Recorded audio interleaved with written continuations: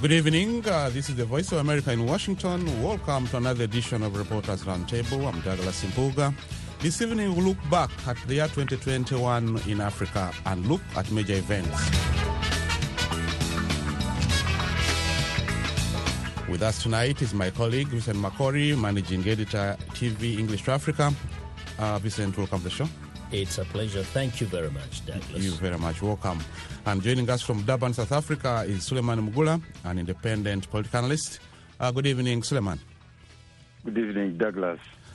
So, as I said, we're looking at major events in Africa in the year 2021. Of course, gentlemen, we can't start with anything else.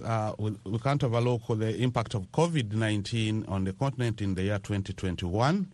The struggle to vaccinate Africa against COVID-19 continued in 2021. A few nations finally managed to make some progress. Morocco was at 60% fully vaccinated, South Africa at 22%, Rwanda at 19%, but others have barely started. Cameroon is just at 0.1% fully vaccinated, Chad at 0.4%, DR Congo, EMEA just, I think very few, 0.05%. So Vincent, looking back at the year, Africa, COVID scare, then the vaccine came in, then they couldn't get the vaccine. Yes.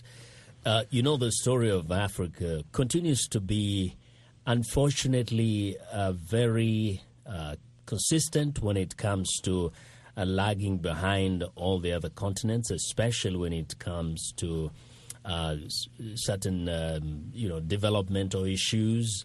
And so even in terms of vaccination, the continent continues to be way behind many of the countries, many of the other, all the rest of the continents. And the reason is that Africa was back of the queue when the countries, the rest of the world started putting orders for vaccines. And so it has been receiving a trickle of vaccines because it was never a priority. Africa does not produce any vaccines on the continent, so it has been depending on what it can receive from other countries, whether it is the United States, European countries, China. Some have come from India, and sometime there was a stoppage from India because India was experiencing its own resurgency. So it is still a sad situation. We only, keep that hope that more of the African people will continue being resilient to COVID-19, will not be infected even as we go through cycles of resurgencies. But nevertheless, because of COVID, many people across Africa have been affected in many other ways, economically, socially, and otherwise. So that is where we are. We're still not out of the woods. I see. Suleiman, briefly. Yeah, Douglas, as we said from the beginning, the pandemic has exposed the vulnerability of Africa. It has shown the weaknesses, the endemic weaknesses and inherent weaknesses which we have as a continent. The pandemic caught us by surprise. It found us unprepared, and we failed to prepare. We failed to procure testing kits. We failed to procure PPEs. When we started, corruption came in. Many people got involved. We squandered the resources. We didn't have enough resources. We have never given the health services enough resources. We have failed to give them the resources. From the figures which you have given, you can see that many countries on the continent, apart from Morocco and South Africa, to a lesser extent, Rwanda, though we cannot include Rwanda too much because the population is too small, but to a large extent, most of the countries are totally failing even to vaccinate the people. That shows you that inherently we are still weak, we lack the leadership, we lack the ability to formulate policies, we lack the ability to mobilize the resources. As you have said, up to date, many countries have not been able to mobilize local resources to be able to procure vaccines for themselves to help the population. That is not only on the response as far as vaccination is concerned. Even in other areas, we lack the ability we lack the creativity, we lack the leadership to be able to respond to some of the problems which have been brought about by COVID. For example, education. It is so shameful that to date there are countries which have closed, which have been in schools locked down from the time COVID came up to today. Countries like Uganda, they have never been able even to open up schooling. So for 2 years, the school system has collapsed totally. It is under lockdown. So they don't have, the country does not even have the creative leadership which can be able to come up with the policies that can help to return the children to class. So that is the situation we are in as a continent, still vulnerable, still hopeless as it were, though there are some few areas of good leadership. I see. Well, apart from COVID-19 and its impact, Africa had its share of military coups in 2021. In Mali, coup led by Colonel Assimi Goïta in May. In Guinea, Alpha Conte was ousted by the army. So, Vincent, Africa's track record of coups continues. You know, for some years, people thought the culture of coups had died, that democracy was taking root across the continent. And in fact, many people are making references to successful elections in many of the countries where coups were the order of the day, be it Nigeria and even Guinea. Even in Mali, people were seeing a kind of a progression towards democracy. But then 2021 has proved that, you can make progress and still regress if you don't take care. And what we've seen is an emergency of coups, which is a really ugly thing, and kind of it takes you back to the many of those bad years in the past where coups were the order of the day across the continent. So to see the coups in Mali, to see Guinea, to see what's happening in Sudan, which is one of the latest, where although it had been under military rule, there was hope now that the civilians were going to have a say after the formation of a hybrid government, which was supposed to be transitional but led by a civilian prime minister after the ouster of Omar al-Bashir. But I have to say that Africa needs to reassess itself and think seriously about what should be done to make sure that coups can never happen anywhere. The military should stay in the barracks, should be focused on protecting the nation against external threats. The militaries are not designed to govern civilians in their country. That is not the purpose of the army. But until and unless the Africa Union and other organs within the African continent have come up with a mechanism which ensures that whatever happens in a country, however badly it's doing, the military should never be the alternative. A coup should never be the alternative because it never ends well in most cases. Suleiman, your take on coups in Africa in 2021? Douglas, 2021, like the past years, for almost a decade, it starts with a lot of hope for the people of Africa, but ends up in a lot of hopelessness. One would expect, as Vincent has said, that by now coups would be the talk of the past, but they continue to be seen on the African continent. And that one clearly is an indication of the failure of the African continent to get a proper transition into democracy. Many of the African countries have remained fragile. We have failed to get stable nations. We have failed to get good leadership. We have got leadership which is largely untrustworthy. Leaders who promise one day but cannot fulfill their promises. I mean, in many of the countries where we have had coups, it was expected almost, because in Guinea, Conakry, Guinea had problems before. When President Conde came in, he knew that the country had been under a lot of instability for a number of years. He needed transit and provide civilian leadership which is sustainable. Instead of providing a sustainable leadership after his terms of office, he decided to extend the term limits. That one was indirectly calling in for instability. Definitely it happened, and it called in a coup. Mali also had the same thing. And not only that, apart from those ones, even other countries, they are still very fragile. When you look at the situation in Southern Sudan, in Rwanda, in Uganda, in DRC, in Swaziland, in Gambia, Barrow had promised he will be only a transitional leader. Now he wants to participate as a candidate. Should we manage to manipulate things and go through, even Gambia will be set for another period of instability and possibly even a coup. In Nyasimbe, that is Togo. In Togo, the leadership has remained intransigent. He does not talk to opposition leaders. The population is restless. That one can also invite a coup.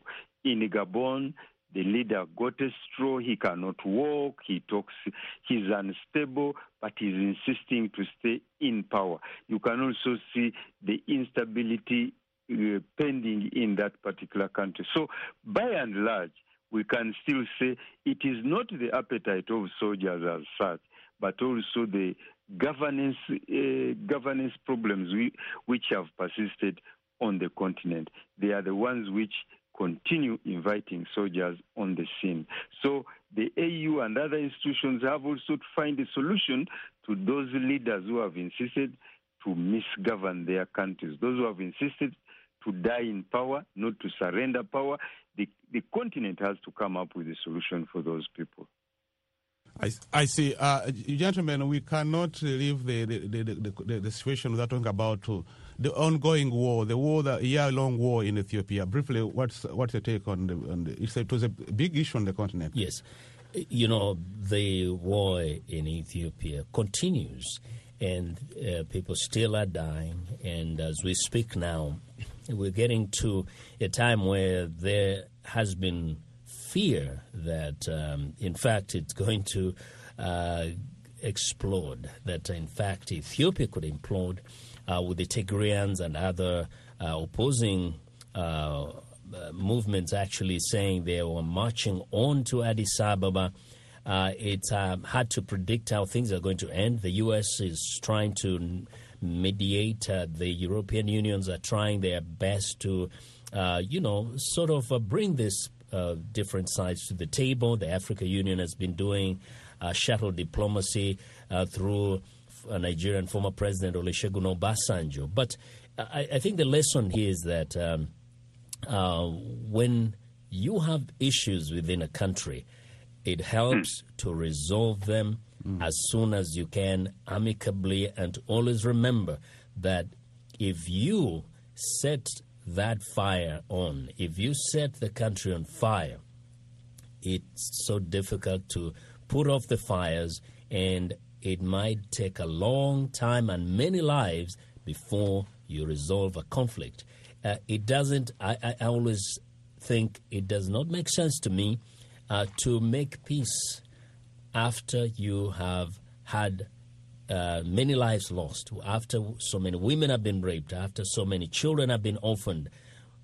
Why not resolve the differences that lead to the conflict before you have all this damage done? What we are seeing in Ethiopia is that however things end in Ethiopia, whether eventually they come to their senses and have a peace arrangement and the Federation of Ethiopia remains intact, or it disintegrates or something changes in Addis Ababa, the damage that has already been done is so severe, it's so ugly that you can't fix it. You just can't fix it easily, and it's a very, very sad development. Suleiman, on Ethiopia?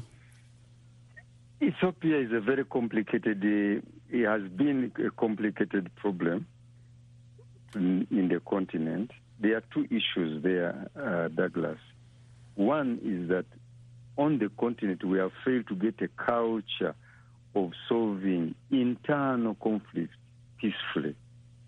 Incumbent leadership on the continent has insisted to treat opposition as enemies. The approach has led to endless conflicts.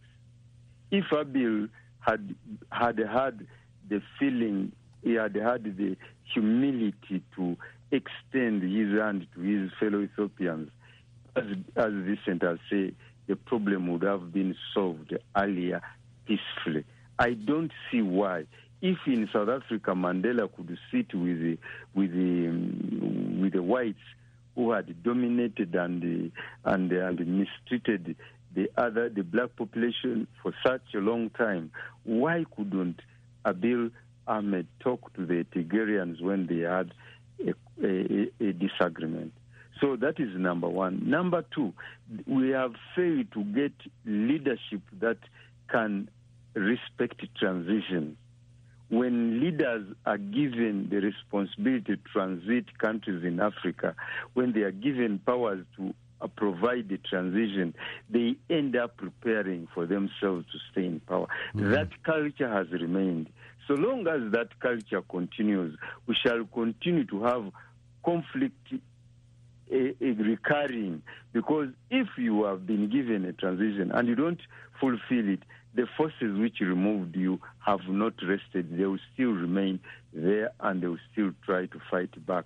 Then the conflicts continue and they reoccur. That is also what is happening in Ethiopia. It is very sad, as Vincent has said. It seems now it is becoming more and more complicated to stop, and it's going to be very, very costly for the Ethiopians. I see.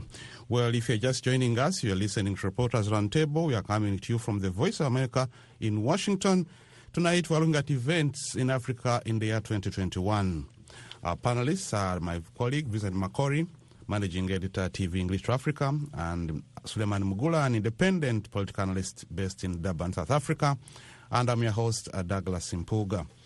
Well, gentlemen, 2021 was not only doom and gloom in Africa. In August, challenger Hakainde Hichilema's victory over Zambia and President Edward Lungu gave democracy advocates hope of reversing the country's seeming slide into authoritarianism. Gentlemen, Zambia was a shining example in the year, at least on the continent, we said. Yes.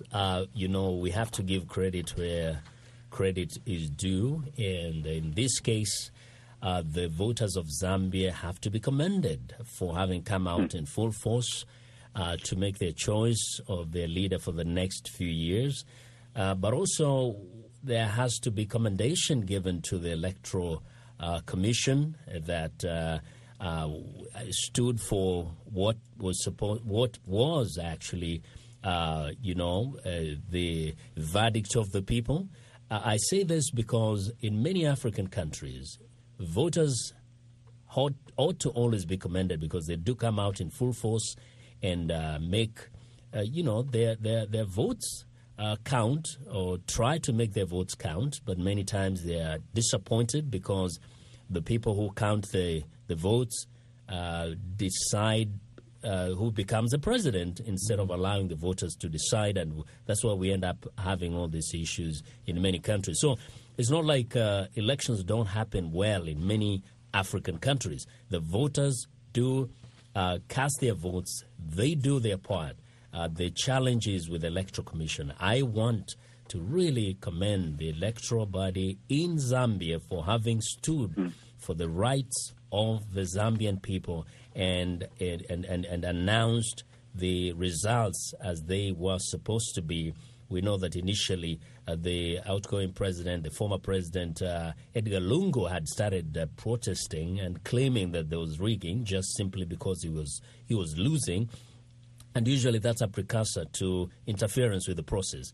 But then the saving grace here was actually the difference in numbers between those who voted for the then opposition candidate Hakainde Hichilema and those who voted for Edgar Lungu, which was a whopping 1 million difference. Hichilema getting over 2.8 million votes against Edgar Lungu's 1.8 million votes, which was impossible even for the Electoral Commission to play about. So it was a shining example.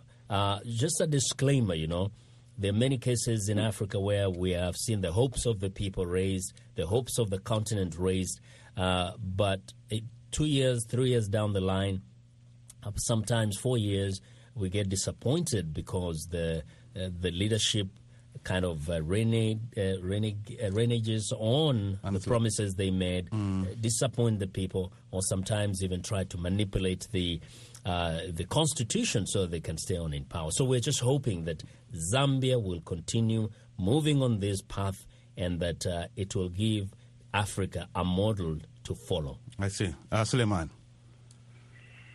The bright spots like Zambia continue to inspire the population of Africa, because the opposite is worse. The fruits of what came out of Zambia are self-explanatory.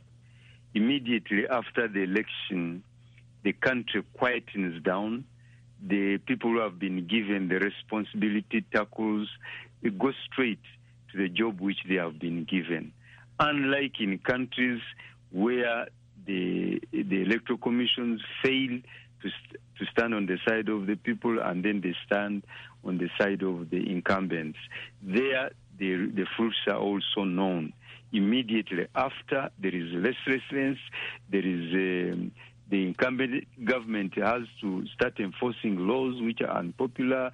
Even the development agenda is left aside, and then it starts only repression, and then the country slides into endless conflicts and endless lack of development. So it is really a blessing for the continent. It continues to inspire the people. It comes at the heels of Malawi. You can compare what is happening in Malawi. There is a lot of hope for the people of Malawi. There is a lot of hope for people of Zambia to continue to add on the other side of those countries which have crossed the Rubicon. The Ghanas, the Senegals, the Nigerians, the Botswanas, the South Africans, where really election means the voice of the people, and election becomes a decider. If you are not performing, the only way you can be removed from the office is by people voting you. They give you a clear message, and then those who come in can be given the opportunity to serve. I think that was very positive for year 2021 for the continent. I see. Well, you are in South Africa, Suleiman, and towards the end of 2021, apartheid's last leader, Frederick William de Klerk, died, sparking a national conversation among South Africans about his life and legacy. The guy was he has those who think he was okay, others have doubts. You are in South Africa. Your comment about the death of de Klerk? You see, my comment does not differ very much from the larger population of South Africa. It is a divided comment. It is very difficult to apportion. It is very difficult to appreciate it. I think you need a very sober mind to be able to pay your tribute to the man. First of all, de Klerk was part of a generation of white leaders whose leadership was declared a crime against humanity. So if you have really been declared to be one of those who have been carried out such atrocities to the people, it is very difficult now to say whether, though you apologize, though you show remorse at the end, though you willingly hand over power at the end, whether actually you did it voluntarily or you did it because you are forced, or you did it because really you genuinely believed that there had to be change. So it is still a debate in the country and still divided. Some feel he should not be forgiven because he was part of the system. He started it when he was still young. He perpetuated it, and even at the end, though he handed power over to the black people, but there were still so many skeletons which remained in the cupboard. A lot of information is not disclosed yet. He has died when so many questions are still being asked. Mm-hmm. So many people who disappeared, so many people who were killed, and the people who killed them were not disclosed.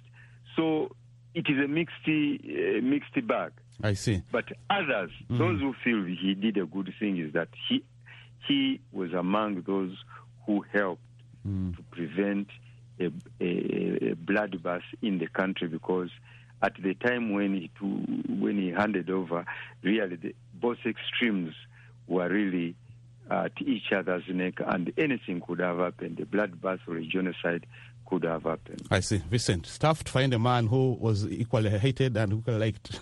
Yeah, I mean, one of the challenges of assessing a person like de Klerk is that, as Mhula has just mentioned, these are people who came out of a system that strongly believe that they are a superior race, and as a consequence committed so many atrocities. Now it is him and the system.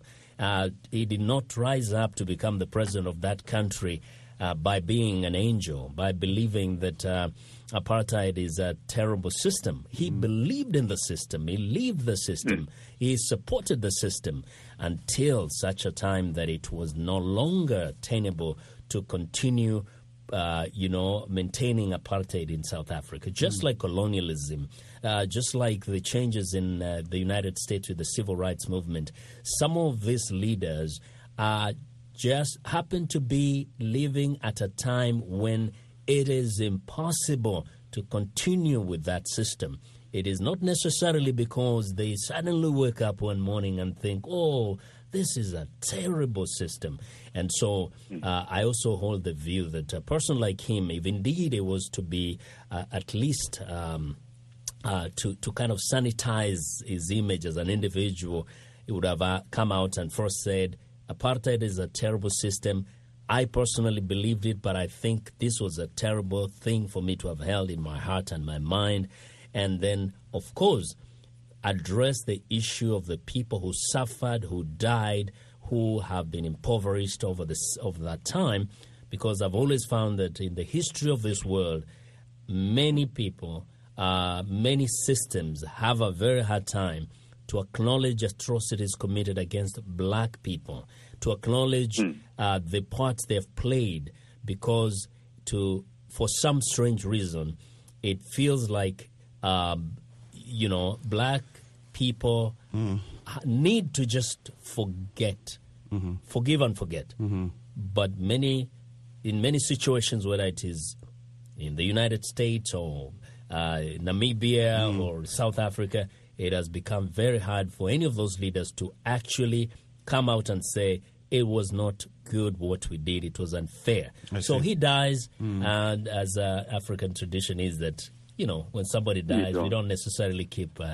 talking so ill of him, because it's a closed chapter. I see. Well, we're out of time, gentlemen. That wraps up this edition of Reporters Roundtable. Thanks to my colleague, Vincent Makori, Managing Editor, TV English to Africa, and Suleiman Mugula, an independent political analyst based in Durban, South Africa. Gentlemen, thanks very much for being on the show. It's been a pleasure. Thank you. Pleasure. You're welcome. Once again, thanks very much for tuning in. And I'm your host, Douglas Mpuga, wishing you all the best.